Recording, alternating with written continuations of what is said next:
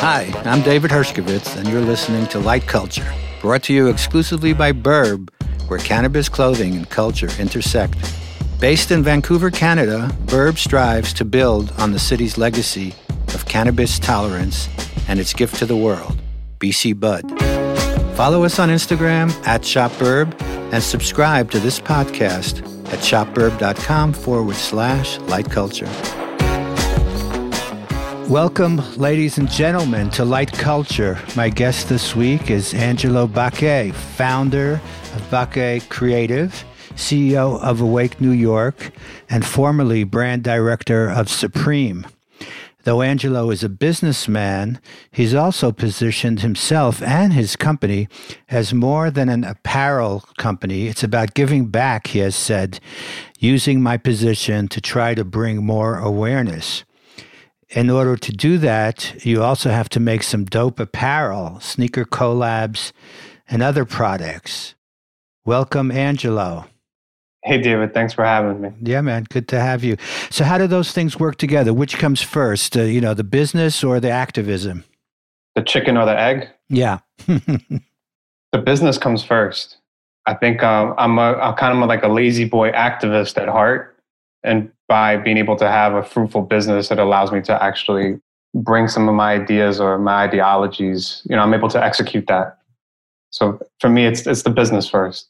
Yeah, well, lazy is never a word I would think about in connection with you or history. I've heard and read so much about all the things that you've done and how hard you've worked to arrive where you are today. How important was that in your evolution? Do you think you needed all of that, or do you feel like you were readier than, 10 years ago? Could you have started your own business before you were at Supreme the way you are now? Well, I was raised by a super hardworking immigrant mom. So she put me to work when I was 13 years old. So the idea of hard work wasn't new to me when it came time to actually get out there and make my own paycheck. But definitely working for James and working for Supreme, it let's just say it upped whatever I thought hard work was. It kind of smashed that idea and reconstructed it in the most positive way that there is. In order for me to have a successful business, there's no such things as any days off. Yeah, for me, in my own experience, I've found that there have been several occasions when I said, I don't think I'll ever work this hard again. And then you topped it somehow later on. How do you find running your own operation now? Are you feel like you're grinding as much as you ever was? Yeah, I think probably more. See, with working for Supreme, it was, 7 days a week, 24 hours a day. And it's the same thing working for myself. It's a different kind of pressure and it's a different kind of reward. I think it's amazing to help build a company and see it reach the height or the popularity and success of something like Supreme. That's amazing. And you're part of a team. I didn't do that on my own. There was many different people and elements that went into helping create that phenomenon. Whereas now it's just I'm the coach. I'm playing all, 9 positions on the field. And then on top of that, I'm the first base coach, third base coach. I'm the water boy. Take out the garbage, for real. Yeah, take out the garbage, and then at the same time, then managing the employees and all the other stuff. So it's different. I wouldn't say that I'm working harder and then I'm working less than where I worked at Supreme. It's definitely that level of hard work. I'm very grateful that James instilled that in me, and it prepped me to get to where I'm at right now. Because it's 3.5 years now of post working at Supreme. Like you're saying, it's one thing is done and then it's to the next project, and each project gets 125%. And that's why, we've been able to have, our success. I'm by far not a rich man. I'm not living in some type of castle. But if it wasn't for that, that hard work instilled, that hard work ethic instilled in me, I definitely would have not survived 3.5 years on my own. And as I mentioned earlier, I identified your brand as importance or its essence to about giving back, using my position to try to bring more awareness. Was that one of the reasons you wanted to go off and do your own thing? Because at Supreme, I'm not sure that was really part of their brand identity in the same way. Well, I mean, to get to answer that, I have to give you a little bit, context of why I feel the way I feel, why I operate the way I operate. Growing up in the early 90s here in New York City, and I'm pretty sure you're familiar with some of these brands like Triple Five Soul and P&B Nation, and they were really rooted in, there was always some type of give back, and there was also some type of like educational process through retail and design. And I feel like that has been lost over the last 25, 30 years, right? Of starting in 1989, 1990 to now the present, 2020. That huge element has been kind of been taken out of the equation. And for me, it's injecting that back, but, with my own point of view on it. So here's the thing. I'm not the owner of Supreme. I wasn't the creative director of Supreme. Supreme is not my vision. I was there to help bring the best ideas to the table and, elevate the brand to the best of my abilities, right? I knew what cog in the machine I played. And after a while, I do have my own ideologies and I do have my own vision. And you can see that in Awake. If you go to our Instagram, you see it's a reflection of how I feel. It's a reflection of what I think. It's a reflection of my beliefs. And once again, in that success, there's people that actually are absorbing, they're digesting, we're birthing almost like a new generation of kid here in New York City. So yeah, I mean, I just feel like it's a really like thick question to ask. But thank you. Yeah, no, it's yeah. For me, the give back is important. Because for me, it's like the only way I could keep it is by giving it away. That's how I truly feel. I really do believe that we're going to be fine no matter what. Because for me, right now, like the objective isn't to package it and then sell it for 50 million right now. Like that's not my objective with Awake right now. My objective is for us to stay in business and to help create this platform where kids that look like me or that look like my peers have a platform to get their ideas out or, to be inspired, to go back to like what I was, the point that I was making about the early 90s and the mid 90s, you have all these businesses like Mecca and Fubu and, and Nietzsche. There's on and on of, businesses that were owned by people of color, of, African-American or Latino, like Willie Esco. And once again, in the 2000s, all that disappeared. So where is this next generation? Who are they being inspired by?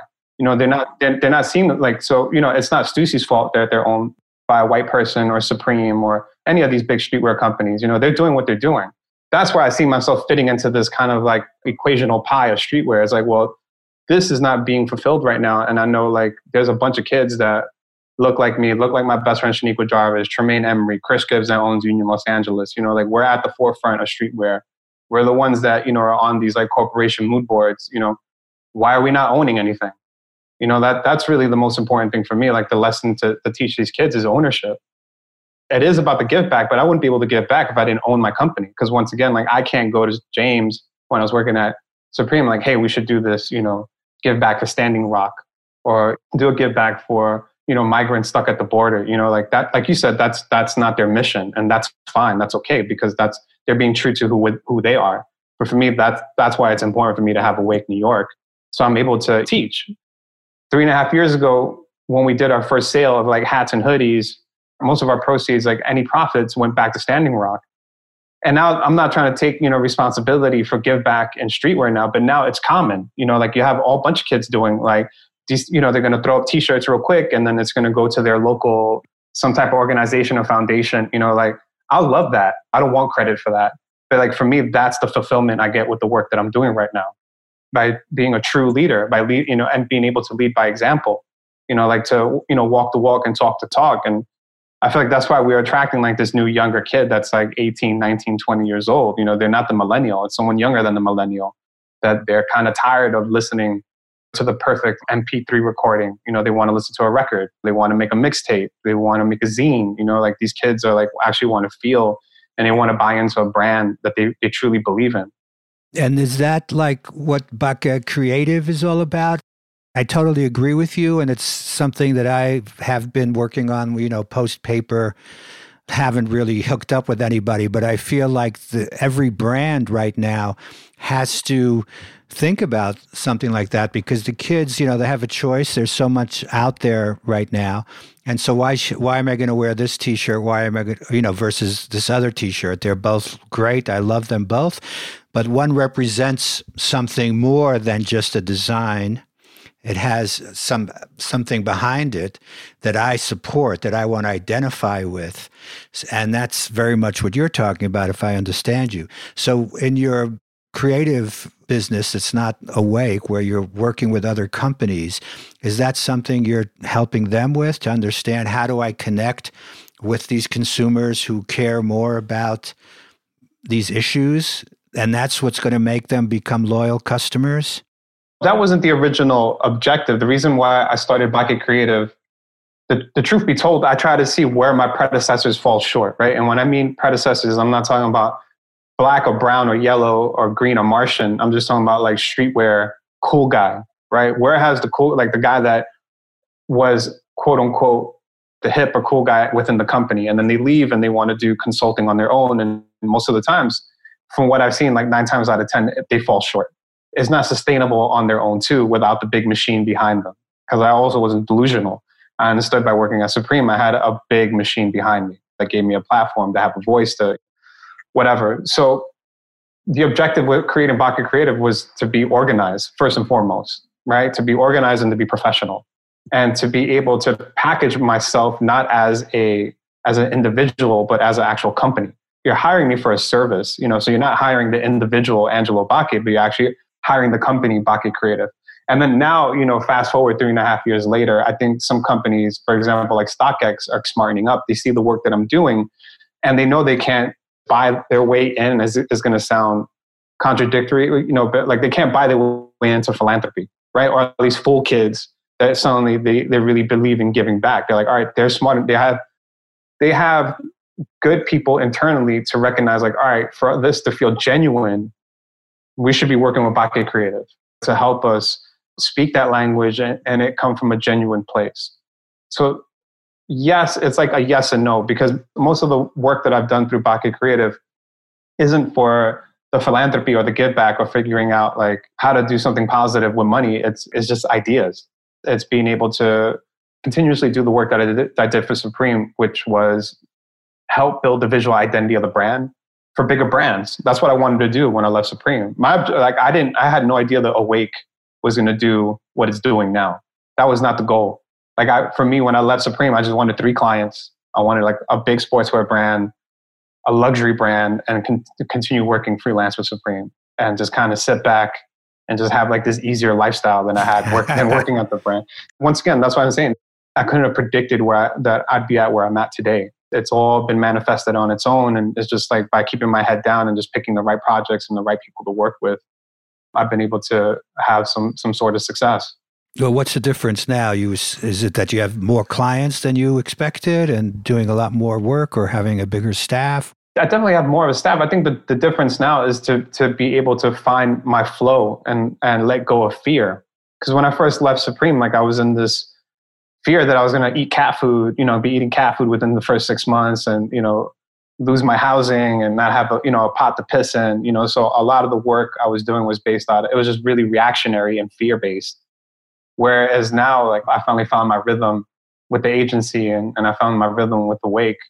And that's what I'm saying. Like my goal right now, like my goal isn't to sell the company within a year, or my goal isn't to continue, just work on or work with like luxury brands on Baque Creative. No, like I just want to continue working on cool projects and projects that make me feel good. Well, it's kind of surprising that you would start a company with those kind of fears, considering that you had this prominent position in Supreme that became $1 billion company while you were there, that moved from the private into like a company that had big investors behind it. And didn't you have that as a possibility or interest as well to, get some support? So when you went off on your own, you wouldn't have to worry about those things? Or was that too much? How can I say this without creating any controversy. That's not the goal. Listen, once you leave Supreme, you leave Supreme. That's it. There is no going back. And I was able to have a healthy relationship with them where I freelanced for 2 years for the brand, but I also realized that it's like the mafia. You can't have 1 foot in, 1 foot out. It's either you're all in or you're all out. But couldn't you go like, I'm the guy that was at Supreme for 10 years. I need, some support from, there are all these venture capitalists and other companies, agencies, God knows what, that I would think would be ready and willing to help you or work with you. Yeah, I thought so too. Oh, shit. Okay. That's not the reality. I think, well, here's the thing too. A lot of the work that I did for Supreme was kept quiet. So I couldn't go like banging the pot or waving the flag that I did X, Y, and Z project because that's not the Supreme way. And I also, I'm also highly sensitive to maintaining the relationship that I have with James in a very healthy place. So that if I ever do need help or I ever do need assistance, that door is open and it's never closed to me. I've seen other people burn that bridge for no reason, so I literally had to do it on my own. When I came out, it was just, I was on my own all over again. It's starting from scratch. And I'm also not going to be delusional and say, because everything that you're saying is true. So certain doors did open for me that normally wouldn't open for other people, like being able to work with Nike right off the bat, working with Converse, I worked with Timberland, so all these relationships that I was able to build while working for Supreme definitely transcended post Supreme. But at the same time, then the talent, my talent, right? And my creativity has to speak for itself, so there's only so much that I could do. Like you're saying, I could get the door open by saying, hey, I was the brand director for Supreme for 10 years. Give me a shot. I get the shot. Now it's on me. I can't blame it on the stock guy, or I can't blame it on, or even James, James didn't let me do it. It's his fault, it's on me. Well, James is a unique individual and personality, very quiet behind the scenes guy. I would think he could go into the store and people wouldn't know, some would obviously, but most people wouldn't recognize him. He's not a public figure in that respect. What did you learn from him that you feel is most important for you, what you're doing today? Back to one of your original questions is just that hard work. I watched that man work night and day. He would call me 11:30 at night. I would have to pick up my phone and we would go over whatever it is that we needed to go over to, it's just that hard work, he really, really hammered that into me and it wasn't like he would tell me to work hard and then he would go vacation in Miami or Brazil, or whatever. He was right there in the trenches. So I'm able to instill those same kind of ethics into the people that work for me now. They see that I don't stop. I'll literally jump on a plane, take a meeting in Paris with such and such, come back, make sure that I make this meeting back in New York. And, they're millennials. They're, 28, 27. They haven't witnessed anything like that. So they're just like, holy shit, we can't believe you worked, it's very eye-opening for them. Very, very eye-opening for them. Well, let's talk about the elephant in the room for a minute. The COVID virus and, the world we're in now, trying to come to grips with what that means for individuals and certainly for businesses. Jumping on that plane to Paris is not going to be that easy for a time as we see it. A lot of, retail certainly going to be suffering even worse than it was before that. In some respects, you were well prepared because you didn't go into opening a stores or trying to do a retail operation. So a lot of your work is teaming up with brands that are already big brands working. So how do you feel about that, if it's possible to even talk about? Listen, just we have to roll with the punches and we have to evolve as creatives and as brands, because exactly what you said before, this is what I've been thinking about over the last 7 weeks. What I'm coming out of COVID is that there's no room for mediocre anymore. Whatever t-shirts I put out, whatever graphics I put out, whatever jacket or whatever collaboration I do with brand X, it has to be the best.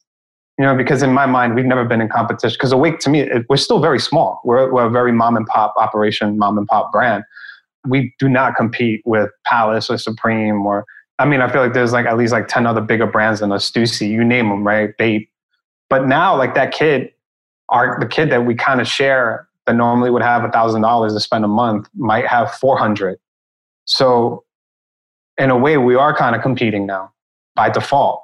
So it just means that for me, it just pushes the creativity. This is where the rubber hits the road. And I really honestly don't know what that means for us as an industry, but I do know whatever it is, how we were evolving. Like, for example, like you're saying, no physical spaces and doing these drops. Like now the bigger brands are starting to really see the effects of that. They have to change. Like there has to be some fluidity to the way you work. You see us, and on the West Coast, you have Born Raised. I think I always look at them as inspiration because I feel like they're a little bit bigger than us right now, and I've seen the way they've grown. But how they're giving back to the community. They did like buy a mask, and we'll give away a mask to like local nurses, or because that kind of stuff that like that's the success. People want to buy into like the sincerity of the brand, the authenticity of the brand. So now these bigger brands, or just brands in general, just have to like really evaluate like who are we, what are we doing, what are we saying, what are we about. So for us, we're in a position like we've been doing that shit since day one. So we're and we're in a way we're good. We're just going to keep doing what we're doing. We don't have to kind of hammer the narrative or convince these kids that we're into philanthropy or that we're into giving back or that we are into like having some type of like social conscience in the work that we do. You're also very much identified with New York as part of your personal story, as well as your company Awake New York. Is I think is still part of the brand. New York, is that part of the name of the brand still? Yes. Yeah. So how, and New York having been the epicenter of this whole coronavirus, obviously the city that we knew and grew up in, we're going to go back at some point and like look around. I did. I don't know if you're traveling around the city at all these days, but I'm upstate now. I went back into Manhattan looking around and driving around a little bit. It's a very different place. It kind of reminds me back of the 80s or even early 90s, when things weren't as hustle bustle as we knew them recently. Are you planning any specific activations or ways to, connect with New York directly as far as going forward? Here's the thing. When it comes to us, like financially giving back, so we did about 4 weeks ago now, we did a COVID archive sale. And once again, it's just thinking like, what can I do? Because, like, I'm an asthmatic, so I have a compromised immune system. I can't go out and help out at a soup kitchen or at an emergency room or, so it's the same thing how I felt about Standing Rock. Like I physically can't go and protest. So there's always power in money. So instead of like donating money to like, let's say, like a big organization, it's about connecting locally. So for us, proceeds went to Make the Road New York and the New York Immigration Coalition. For me, it's all about local, like really supporting local organizations, local brands, like local restaurants, local supermarkets, that's how we're trying to connect back to New York. We're doing our best to be just a positive light throughout this time, because you're right. Right now the city's down. We're down. This is like these times remind me of the late 80s, of the early 90s, 9/11. But this is different. There's a lot more, I think, at play, and there's a lot more, I would say, like psychologically that's being done to the city, financially what's being done to the city that goes, all the way up to the government. So I think more now than ever, it's really important for us to exist, for this brand to exist. So once again, like to just spread this information, spread knowledge.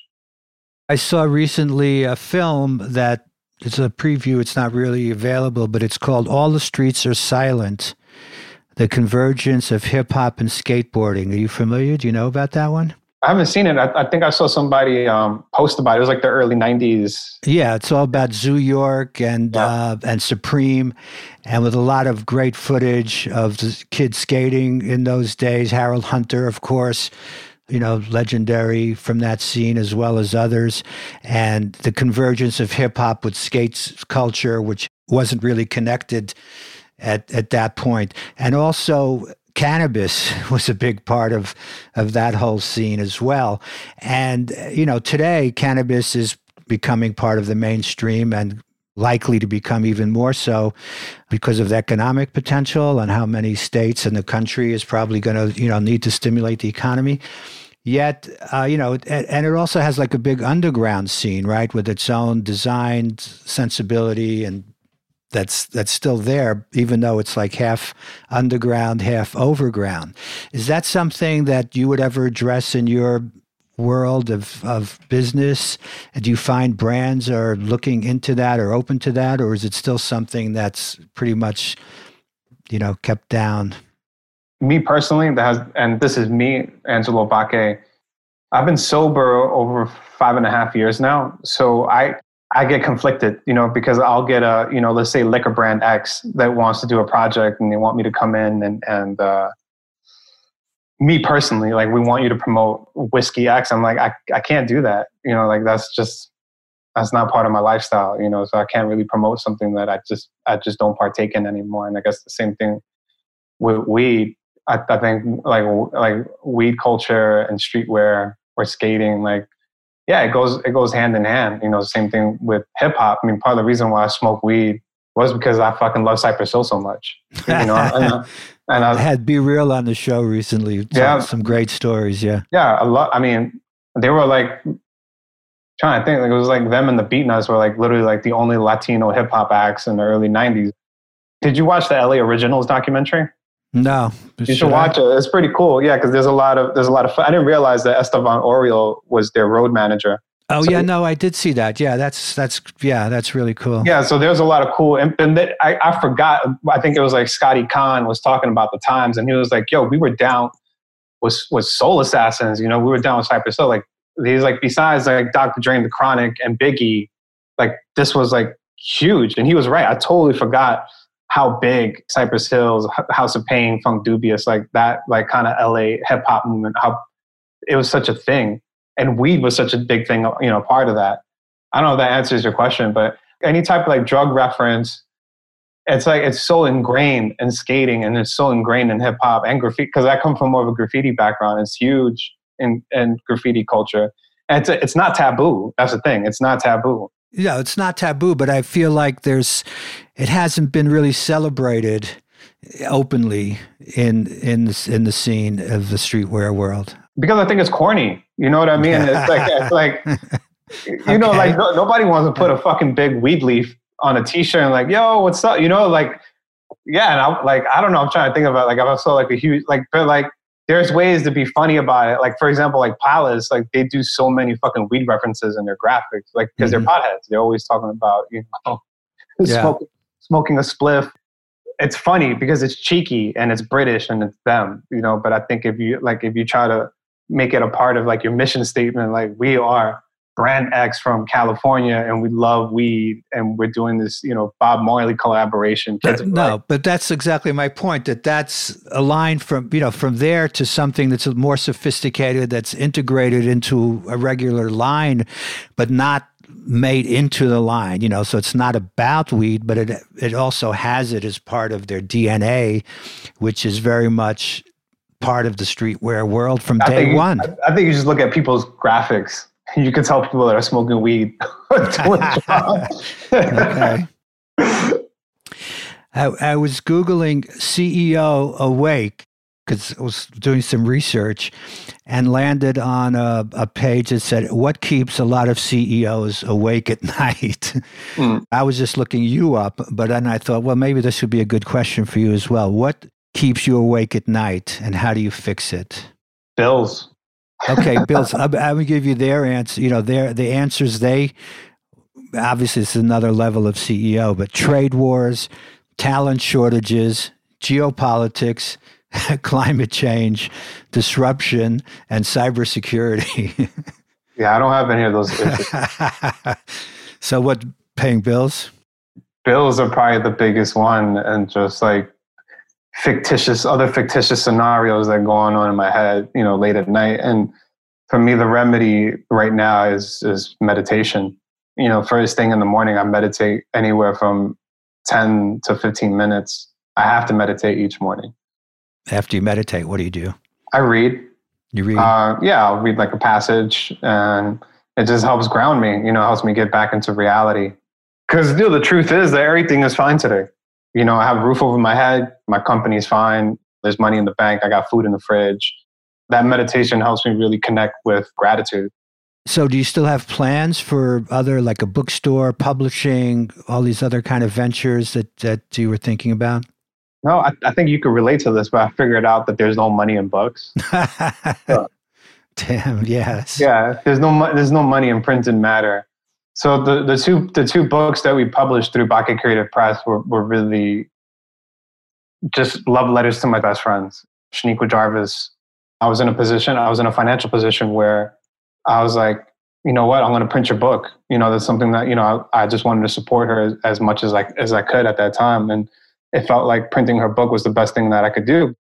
And I find that another big problem that my community has had is that financially we can't compete, right? What I learned in art and specifically in photo history when I went to SVA as a photo history was comprised of the rich. Only the rich can go and pick up a camera during the Great Depression and travel the world, right? So you have all these beautiful black and white images that basically were created by the rich. And that kind of transcends to today. You have all these beautiful books that, these one-time, these photographers will put out their one-time books, and it's amazing. They'll get art director X to do it, and they'll get it printed in Belgium. And I told Shaniqua, I was like, fuck it, I got the money to be able to do something like that for you. Let me do that. Because the objective for Bakke Creative Press is whatever body of work we print, I want it to stand with a Stieglitz. I want it to be able to stand next to a Bruce Davidson book. Why not? Why do our books have to be cheap? Why does it have to be printed cheap? Why does it have to be art directed cheaply? Why should we cut corners? So that was really the objective when I printed Shaniqua's book. And then a year later, I printed Rafael Rios' book, who's my other best friend. We met at SVA. And we literally were we were only two brown kids in the whole fucking school. You know what I mean? And that's part of the main reason why we connected back in 2001. And the same thing, he was about to self-publish. And I said, you know what? I'm doing okay. Let me publish this book for you. And yeah, that's where I'm at right now. So the idea to open up that bookstore was to kind of like start a little community center based around those two books. Once again, like that takes money. And then Awake started taking off. So I really didn't have there's only so much that I could do on my own. Are you still taking pictures yourself? Are you still photographing? Yeah, I'm still photographing. Photographing, thank you. Yeah, I've been shooting most of our campaigns. I shot our lookbook yesterday. I shot my friend Maluka's album cover last summer. I honestly only want to take pictures if I really believe in the project. Like to me, for me, I've been able to, over the last 6 months, fall in love with photography again. Because I stigmatize myself because I fucking hate art directors that take pictures. I cannot stand art directors. No names, please. Yeah. No names. But if they're offended, then you must be talking about you. But I cannot stand art directors that take pictures. So in my position at Supreme, I was very comfortable with not being behind the camera and helping create the picture, right? But now I'm at a point in business where I know what I want the picture to look like. Everything, because 10 years working with Terry, with Ari, with Tyrone Laban, Hannah, helping birth careers like a lot of these people, with the exception of Terry and Ari. But like there's a lot of young photographers that I was their first like big commission, that first big check, and being able to be with them, on their trajectory to that next level of where they had to get to. So it's like I had that experience as an art director, and I had the technical experience as a photographer. So now I'm able to come back to it, do a 360. When I first started at Supreme, I was taking pictures. I had just actually dropped out of school. So it's been nice. So who are your heroes in photography? That's a good question. I love Bruce Davidson. I remember I got shitted on for liking Avedon in school. I remember my fine art printing teacher was just like, "Oh, you're one of those." Yeah, but Avedon, Davidson, Helmut Newton. I know I'm forgetting a bunch, but sure. Well, I mean, Davidson and Newton are like two opposite ends of the pole, aren't they? Yeah, but I think what I really loved about Davidson, it's not pretty, right? But it is pretty in its own way, and it's street very often. Right? Yeah, very street and raw. Like Jamel Shabazz. Love Ari's work too. Jeanette Beckman. You have like those early 80s, because those are the pictures I grew up looking at, like by looking at, Paper or The Source or Rap Pages, ID Magazine, Dazed. that's what shaped me as a creative, was looking at those pictures that I inspired. And then you have someone like, I remember the first time I saw Avedon's work, I was just like, this is beautiful. Like I want to learn how to do this. That studio, very studio photography. Very studio, yeah, natural lit, and it's about the subject and capturing, the true essence of that subject. When some of these portraits, you could see right through the subject. You could see the vulnerability. You could see the fear, the anxiety. But that's exactly where what I want to do with my pictures. You spoke earlier about how few people of color are in the industry, but at the same time, you're part of a new group of people, or not so new necessarily, but an influential and important new group of people of color in the industry. I'll cite like Virgil Abloh, Shane Oliver, Heron Preston, who all are your friends and you have worked with them and affiliated with them. So do you feel like there is a resurgence or a greater acceptance today for people of color in the streetwear world? It seems to me if there's a place, that you can find something of positive impact, that's one of the few places. I would say yes and no. And I'll tell you why. We are needed because it's a necessity, because we're cool. Okay. And that's why I stress ownership, because we'll be used until we're not. That's why I stress ownership so much, because the truth is that the industry is really the kids. If the kids decide next year that we're not cool, or that, you pick anybody, you know what I mean? Like from the old guard, they decide that this is the way we should be going, then that's it. Like, this is over, and totally. Then, so that's why I say yes and no. Like, is there a change? Yeah, but there's a big catch. Virgil and Heron, they work for two really big machines. At least they own, Virgil owns Off-White. Heron has his own brand. For me, it's really big on supporting one another, and learning from each other's mistakes, and also opening up the books. I think where our predecessors have fallen short is there's this fear. If I show you how to do it, somehow it's going to take away from what I have on my plate. I'm a big believer in a power, strength in numbers. When this COVID shit hit, like I hit a Virgil, I hit up Sponto from Born and Raised, I hit up Tremaine Emery, Chris Gibbs, like I hit up all my peers to be like, yo, what do we do? Melody Asani. Because once again, like somebody has to initiate that dialogue. There's still a lot of bravado in this industry. There's still a lot of machismo. There's a lot of, ego. And for me, like when it comes to like needing help, like I'm ready. I push my ego to the side. Like, this is the only way we're going to be able to really succeed. Fashion and streetwear have come together to such an extent that there is no real difference between the two. I had Aaron Levant on talking the other day about sort of how watching this progression from streetwear completely underground to mass where it is today, and now being embraced by fashion. So is streetwear lost its identity? There's a certain sect of streetwear that it hasn't lost its identity. It's just become part of mainstream pop culture. That's all. Here's the thing. Until like those big houses start looking to people like myself and like Chris Gibbs or like Melody, they're not going to be able to catch up. So they're only capitalizing on a certain sect and a certain look and a certain feel of streetwear. So I think back in January, Virgil said something to the effect of like streetwear is dead. Because this was during Men's Fashion Week, all these reporters were coming to me trying to like goat me to say something against Virgil. And it's like, I don't not disagree with him to that extent, because prior to this becoming streetwear, it was something else, right? Like it wasn't really categorized. It was called urban or urban wear. This is an evolution of that. It was called a t-shirt. Yeah, it was t-shirt. called jeans. Yeah, no, but I'm sweatshirts. I'm talking about, like the early 2000s, like that. Of course. Like from like the 50 Cent and, Rockaware and all that stuff, like this is where we're at now, right? It goes from that to this.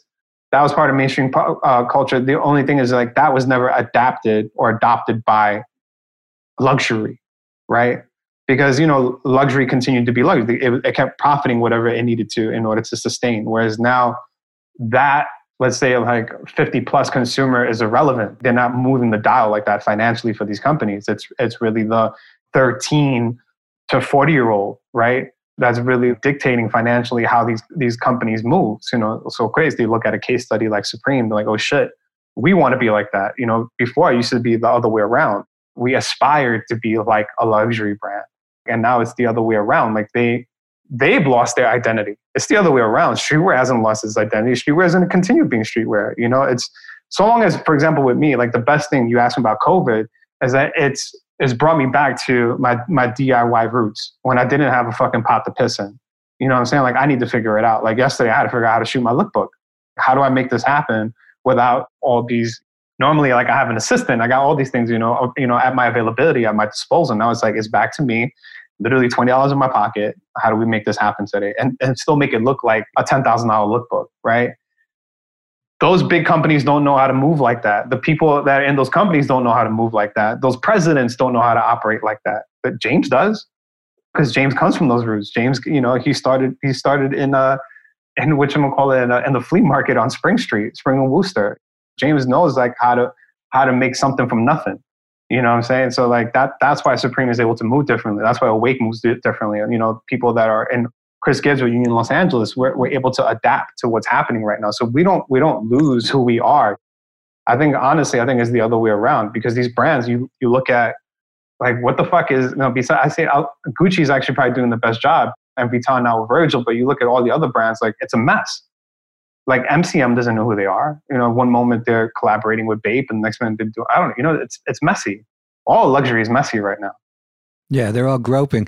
I remember those days, and I guess it was the 90s at Paper, when we had the fashion companies advertising, and then we had like the up and coming streetwear brands advertising, and each one was trying to become the other or become recognized by the other.